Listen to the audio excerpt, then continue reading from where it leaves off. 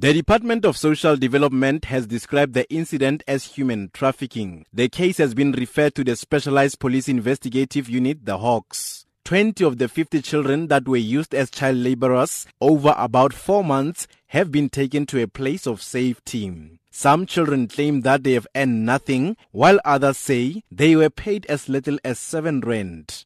Over 250 adults that were found at the same farm were rescued earlier this week. Mother of 2, Catherine Suga, left Setlagole village in May with the 2 underage children to work in the Free State on the farms. While she is relieved she has been rescued, she does not know where her children are.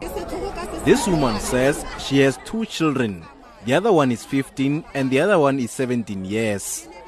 She says both her and the children are living in squalid conditions in one room.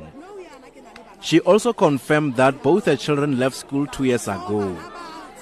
Social Development Chief of Staff in the Northwest, Charles Malaka, says the number of child laborers have increased. Further investigation has revealed that certain other farms also had children amongst the list of those people who are alleged to be trafficked.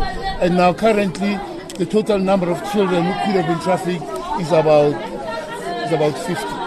We'll be going to Free State to assist those social workers to ensure that we facilitate a process of legal attestation for these children to be court ordered and to be returned back. The mayor of Ratlo Municipality, Tebogo Modise, says those responsible will face the law. We are going to make sure that the law take care, but we are going to make sure that anyone who's against the law, he must be charged or he must pay for that. The Department of Labor has laid charges with the Hawks.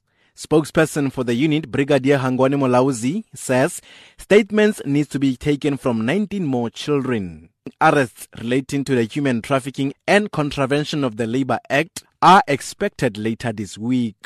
Mothibedi, SABC, Setlagole, outside Mahikeng.